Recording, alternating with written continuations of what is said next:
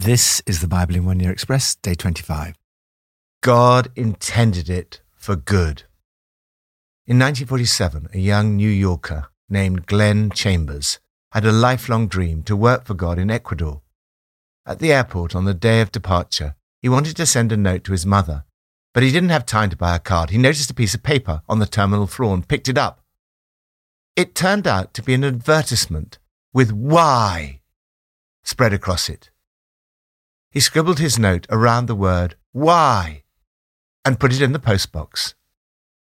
That night, his aeroplane exploded as it hit the 14,000-foot Colombian peak El Tablazo. When his mother received the note after the news of his death, the question burned up at her from the page. Why? Why does God allow such suffering? This question is the single greatest challenge to the Christian faith. The amount of suffering and its distribution seem to be random and unfair. It outrages and bewilders us. Theologians and philosophers have wrestled for centuries with the mystery of undeserved suffering, and no one has ever come up with a simple and complete solution. Today and tomorrow's passages are only part of the answer, but each of them gives us some insight. We see that although suffering is never good in itself, God is able to use it for good in a number of ways. God loves you. Your suffering is also God's suffering. He suffers alongside you. Yet he does not always simply remove suffering from your life. He sometimes uses the bad things that happen to bring about his good purposes. From Psalm 15. Lord, who may dwell in your sacred tent? Who may live on your holy mountain? The one whose walk is blameless and who does what is righteous, who speaks the truth from their heart, whose tongue utters no slander, who does no wrong to a neighbor and casts no slur on others, who keeps an oath even when it hurts and does not change their mind, who lends money to the poor without interest. Whoever does these things will never be shaken. God uses suffering to transform you. Have there been times in your life when, because of circumstances, you have felt shaken? Times when you've lost your bearings and felt tempted to give up? Today's psalm reminds us that you need never be shaken, even in times of suffering. David describes the kind of life that God intends you to lead. The guidelines he gives are things you can hold on to during difficult times. First, act right. Seek to walk blamelessly and do what is right. Second, tell the truth. Speak the truth from your heart. Third, do not gossip. Let no slander come from your tongue. Fourth, do not hurt your neighbor. Do your neighbors no wrong. Fifth, keep your word. Keep your promises, even when it hurts. This means doing whatever you've committed to do, even when it doesn't suit you, a particular challenge to our generation when a simple text message can cancel an arrangement at any moment. 6, be generous. If you lend money, don't charge excessive interest.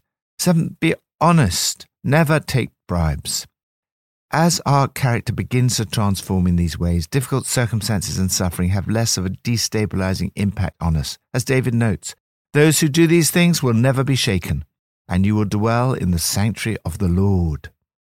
As times of suffering lead to character formation, so character formation leads to knowledge of secure hope and experience of God's love.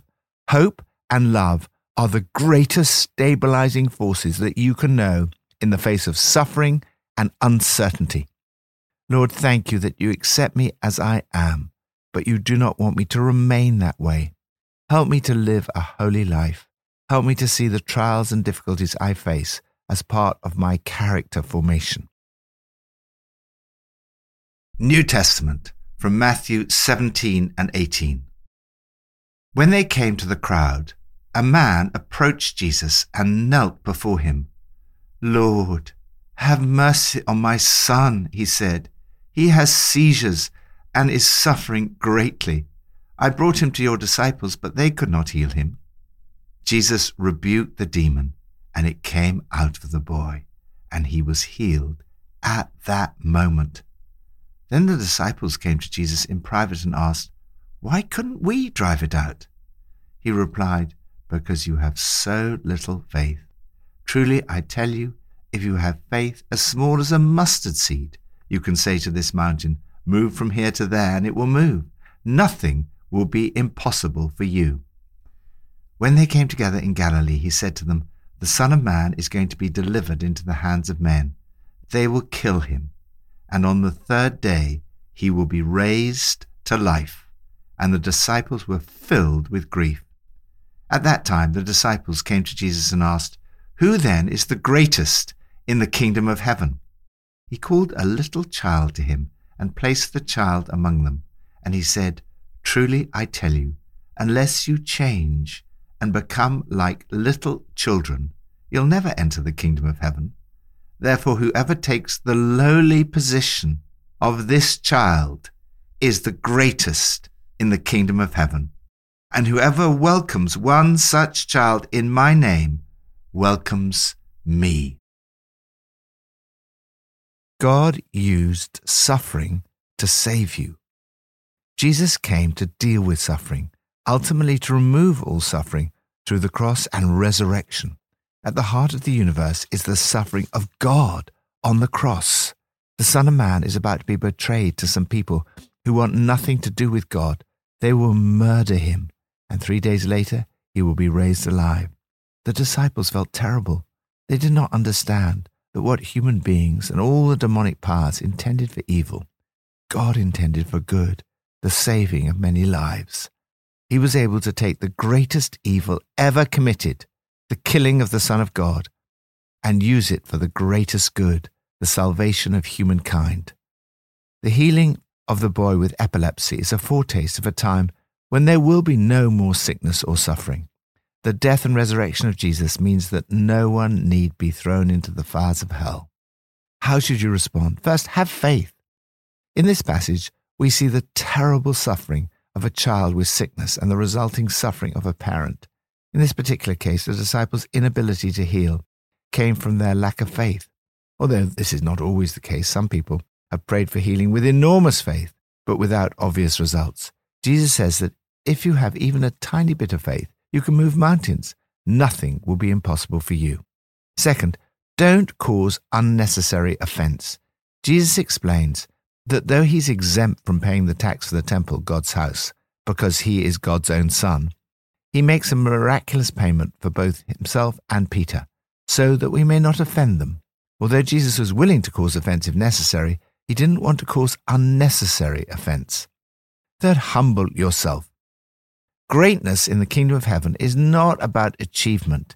It's about humbling yourself like a child. Or be radical. Jesus calls us to be ruthless in cutting sin out of our lives. Lord, thank you that at the heart of the universe is the event where you turned evil into good. I put my trust in you. I depend on you.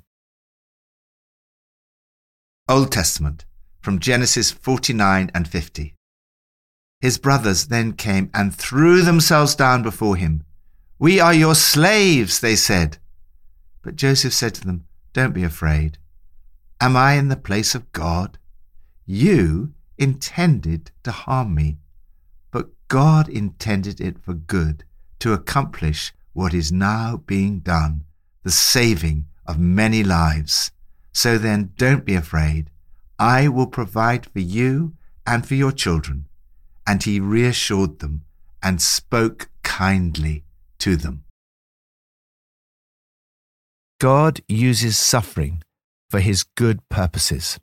Whatever evil other people or even the devil plan against you, God is able to use for his own good purposes, for your own good and the benefit of others who will be blessed through your life and ministry.